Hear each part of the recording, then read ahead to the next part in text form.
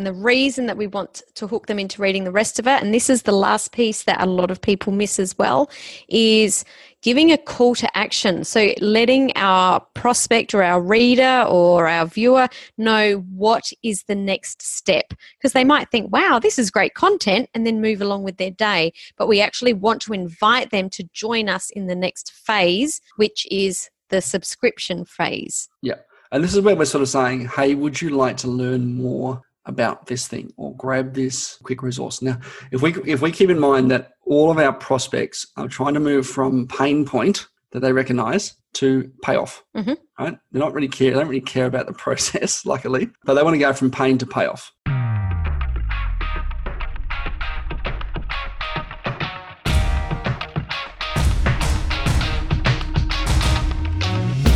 Thought Leaders Business Lab is for you, the business owner, entrepreneur, the expert in your field who wants to be seen and heard as the influential thought leader in your industry. My name is Samantha Riley, and I've been building and growing businesses for over 26 years, and I've learned there are 3 key areas to your success: your mindset, your talents, and the people you surround yourself with. Each week, I interview successful entrepreneurs and deep dive to discover the exact strategies that they have used to build their business so that you can experiment and implement these strategies in your business too. Welcome to the Thought Leaders Business Lab.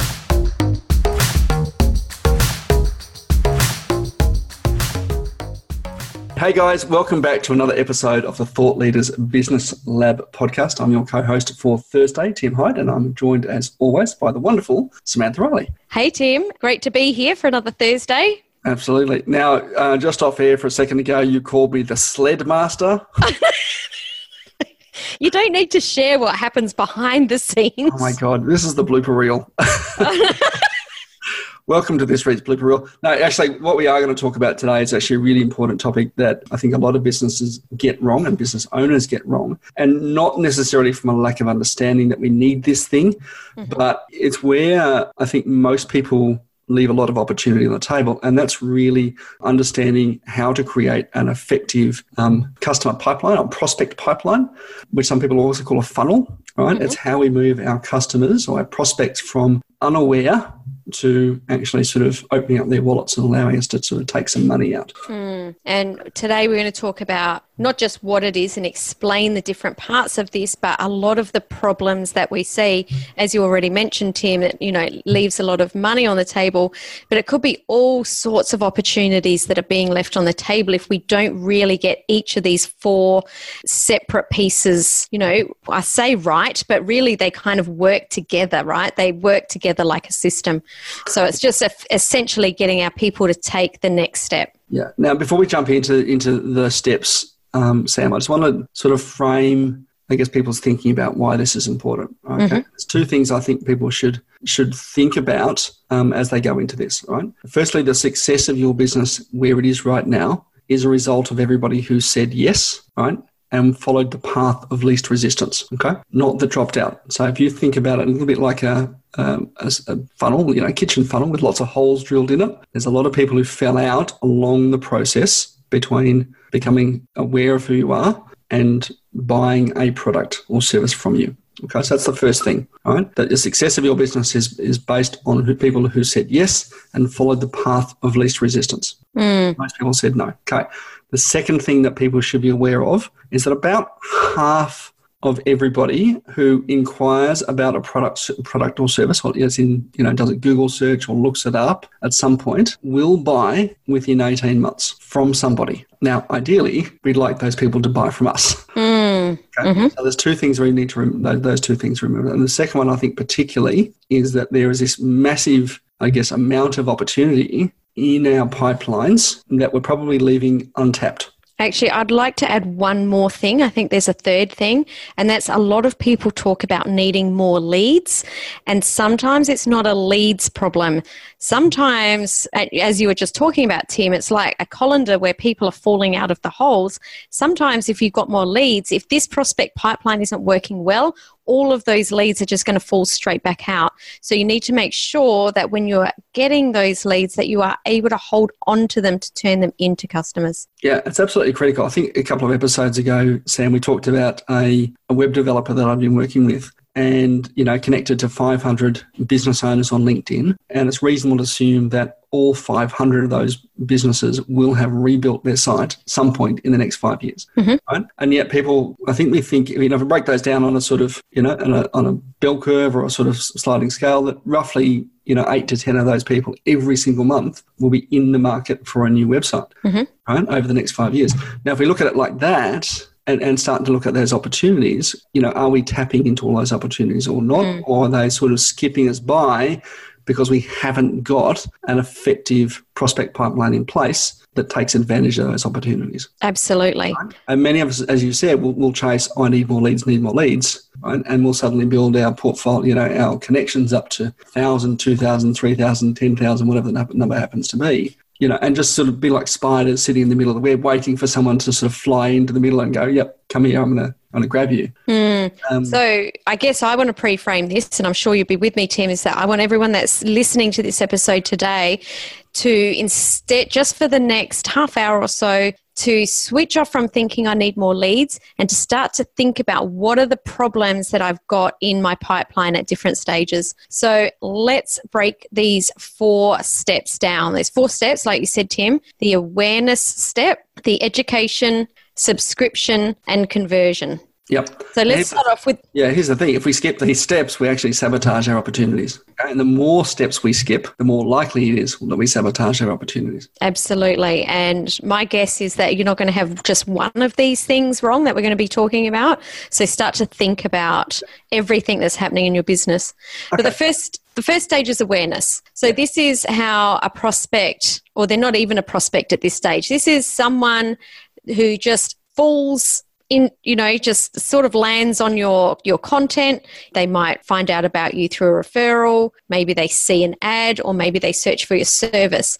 But it's where they first become aware that you even exist. Yeah, and there's going to be lots of people who are doing the same thing, right? So this is typically your advertising or your outward-facing marketing, right? And there is lots of that, right? So you could be sitting in traffic and there's a sign on the back of the bus. Many of us have seen people stick a sticker to the side door of the car, right? Or have the car wrapped. You could do skywriting if you wanted to kind of make people aware of your thing.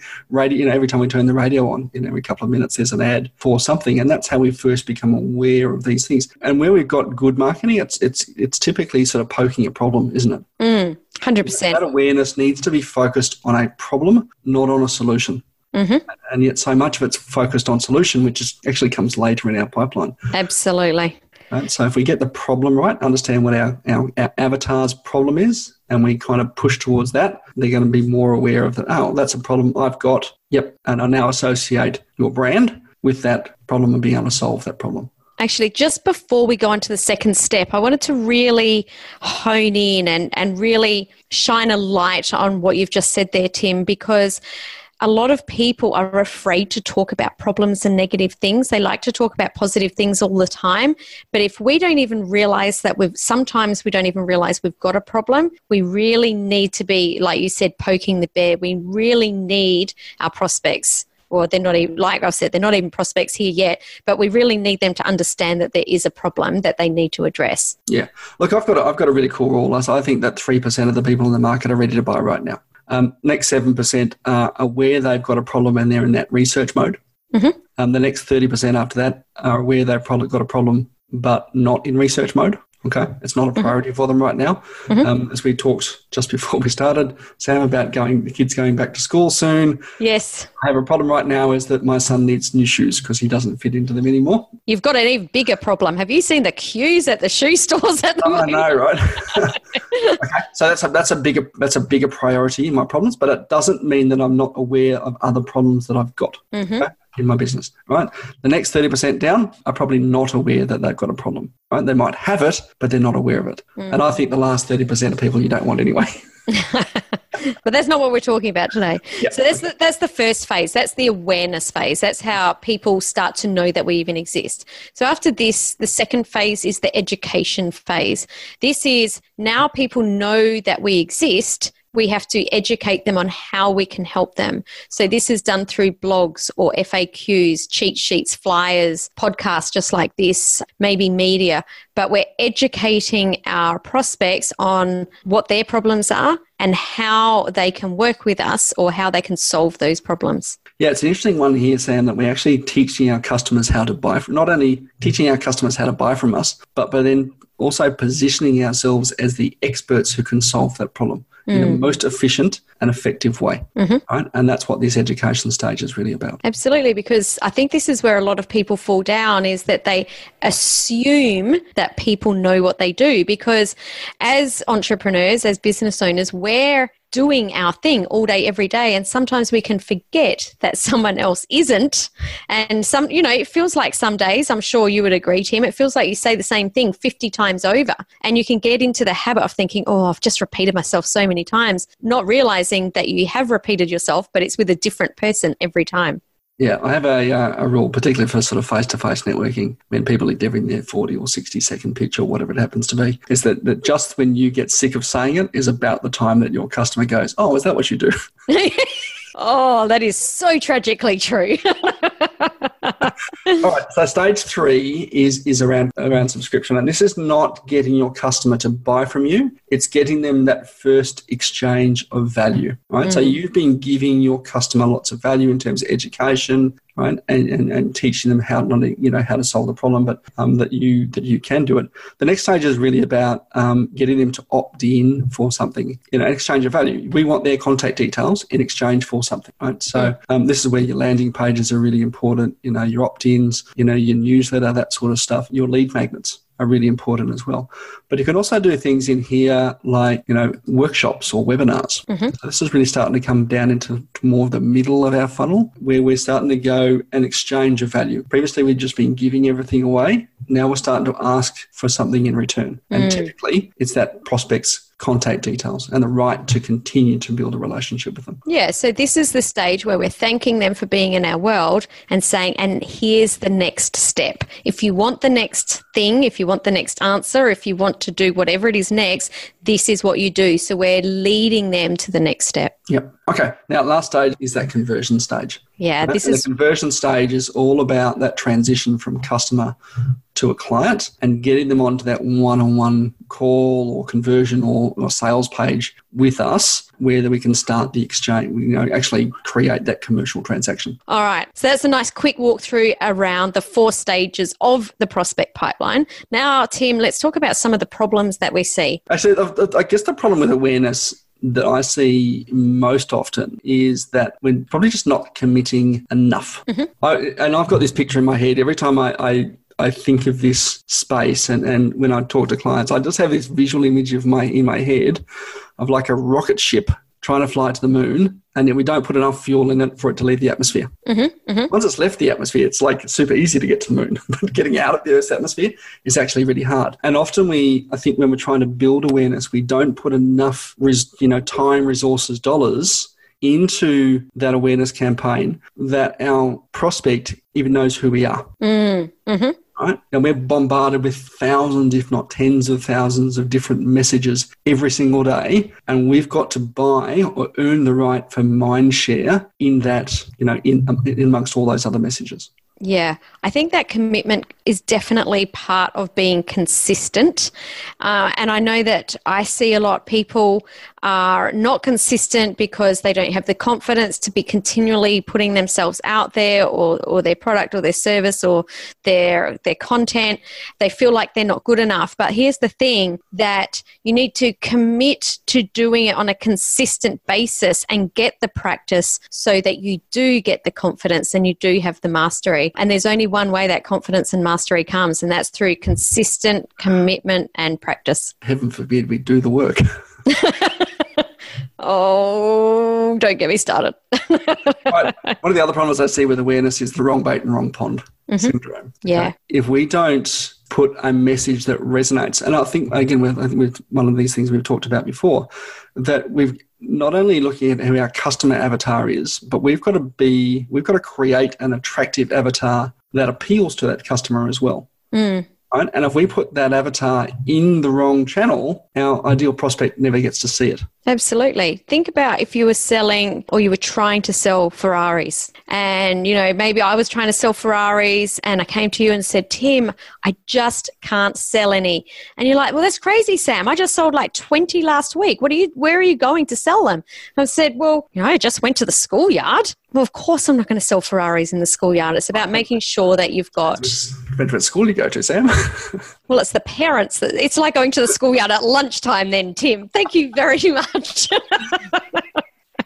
Yeah, absolutely. But it is. Okay, and we've talked about a number of different channels that you can use before. But if I'm, dealing exclusively with an online audience, there's no point in me investing in, getting a wrap on my car. Right? Mm-hmm. Because it's just not going to build awareness with the market you want to reach. Mm-hmm. Don't put advertising on local radio or TV if your market isn't watching radio or TV. Absolutely. And look, that really comes back to understanding, that messaging, right? Making sure that it's on point. Cool. So that's all around the problems that we see in the awareness phase. But what about the education phase? Look, this is one that we do, I think, without really understanding why we do it. So often I've worked with clients who say, someone told me I needed to do this, but I'm not really sure what it's supposed to deliver. Actually, that's a really great pickup, Tim, because you're dead right. That is what a lot of people say. I don't understand why I'm doing this. So if you're thinking, I don't want to be putting this content out, I don't understand why, it's because of this phase. It's the education phase. Yeah, and look, it happens at all levels of business. It doesn't matter whether you're a one-person business or, have 10,000 staff, the same sorts of challenges, and the first of that is really around our messaging, right? Being on point, right? Not speaking to everybody. Mm-hmm. I think, we think particularly as smaller businesses, we start to think we need to try and attract everybody. Mm-hmm. We don't, okay? If we know who we're speaking to that one person, and I always think having a little sort of avatar cheat sheet stuck mm-hmm. above your computer somewhere, that every time you create content or someone on your team creates content, they've got that avatar, sitting there, with a photo, even if you want to kind of that's on the internet for a photo and say, I'm talking to Dave right now, right? Dave does this. In an upcoming episode, I'm chatting to Alison Lex, and this is something that we were talking about, the fact that both of us have our avatars listed out with a photo there, with a name, so anyone understands straight away, we're talking to Sylvia today, or whoever it is. We're talking to Jack. And instead of trying to talk to Sylvia and Jack in the one letter, we're specifically talking to one person. We know what they look like. We know what their pain points are. Yep, absolutely. The other thing I think with education is we need to keep our topic on focus, right? Mm-hmm. It is easy to ramble. I think we were talking off here about, if I'm talking about automation, I don't want to suddenly switch into talking about fish ponds. Mm-hmm. Yeah. That's exactly what we were saying. Don't give away all our trade secrets. But unless we're using that thing as a metaphor, mm-hmm. Which might make it a little bit easier to understand, if to a lay audience. Yeah. So always making sure that the topic's on point and making that content desirable. Yeah. And providing a hook. You had a really cool... I call it the attention engagement. Mm-hmm. We want to engage people's attention. And if you're a little bit clever, you can start to research, particularly news outlets and newspapers who do this exceptionally well. Mm-hmm. Trashy magazines. They are... as much as we don't like them because they are brutal, it's actually a really good training ground to really start to understand how you attract that engagement. We don't need to be like a trashy magazine, but understand how to provide that hook to make people stick around. Yeah. Ironically, some of those magazines have the highest paid copywriters in the world. I'm not surprised. Because they do. They want to sort of make you pick it up. And if you are standing in line at the supermarket and you sort of glance at the magazine rack, right, which is always at the exit aisle, and have a glance at the sort of the types of titles that you pick up, you'll notice some similarities. And we can use that intention engagement in our process as well as part of education. Mm-hmm. Is we need to make sure we've got a really strong headline and a really strong first paragraph in order to hook people into reading the rest of it. Absolutely. And the reason that we want to hook them into reading the rest of it, and this is the last piece that a lot of people miss as well, is giving a call to action. So letting our prospect or our reader or our viewer know what is the next step. Because they might think, wow, this is great content, and then move along with their day. But we actually want to invite them to join us in the next phase, which is the subscription phase. Yeah. And this is where we're sort of saying, hey, would you like to learn more about this thing or grab this quick resource? Now, if we keep in mind that all of our prospects are trying to move from pain point that they recognize to payoff, right? They don't really care about the process, luckily, but they want to go from pain to payoff, right? And you have a process in between. Often our default is to actually just, and particularly in sales, we go straight into our process, right? And we forget the customer doesn't buy the process, they buy the transition between the two. And when we're looking at our subscription thing here, one of the first things is in that exchange of value is that we've got an ineffective opt-in, right? So the thing that we want them to get next in exchange for information isn't valuable enough for them to want to take the step. So what we're talking about here is having someone to put their email address in somewhere. So back, I remember when email first came out, it was like everyone wanted to receive an email, but now it's not quite like that. It's like, oh, if I give you my email, I know that I'm going to get something in my inbox. Is that valuable to me right now? Oh, look, I've had three conversations just this morning with people who've said, hey, did you get my email? Like, no, not yet. As in you haven't read it yet, or you haven't received it? I hadn't actually read it yet, but in that case, there was actually 3 referrals, which was yes, we know who one of them was, don't we, Tim? We do, right? But it is that thing that if we need to kind of make that next step desirable enough for someone to go, yes, I'm prepared to give you my details, and potentially get a call from that next step. Okay. So that's where we see sort of most of the problems here. And I think the other problem that we see with the subscription stage is really that lack of nurture. Now, coming back to what we said earlier, that most people, I think about 15% of people who do buy will buy within the first 90 days, right? They're at the top of the pile. But we've got to remember that most people, when they come into our funnel, are not yet ready to buy. And if we don't build a relationship with them for about 18 months or longer, depending on the length of your the type of product and you have and the length of your sales cycle, again, we're walking away from the conversation before they're ready to buy. And to me, that just sounds crazy. Well, there is another problem there. If we're not nurturing them, they could opt in, they could get their free resource. If we're not regularly in contact with them, 90 days down the track, we might decide, we're going to talk about our product now. And the person's thinking, who are you? Where did you come from? Where did I meet you? Did I even opt into your email list? They've forgotten that you even exist. Yeah. Look, I think you and I have both made this mistake ourselves, haven't we? Oh, man, I reckon you and I have probably made, I reckon at some stage we've probably made all of these because that's how we learn, right? Yeah, you either learn from doing it yourself or you learn from other people's mistakes. Yeah. So sometimes definitely exchange of value and then lack of nurture is totally. Okay, so the last step, the problems that we see in conversion, and I would say this is one of the biggest things that I see is not asking for the sale. It sounds so obvious, but it is just not obvious for some people. Not actually saying, hey, I've got this thing, you've got this problem, I can solve it. Would you like to buy my service? Would you like to buy my product? It's that simple. Yeah, and it can seem a bit scary and confrontational. No one likes being told no and if you need to get used to it, go and practice at the supermarket, asking for a discount.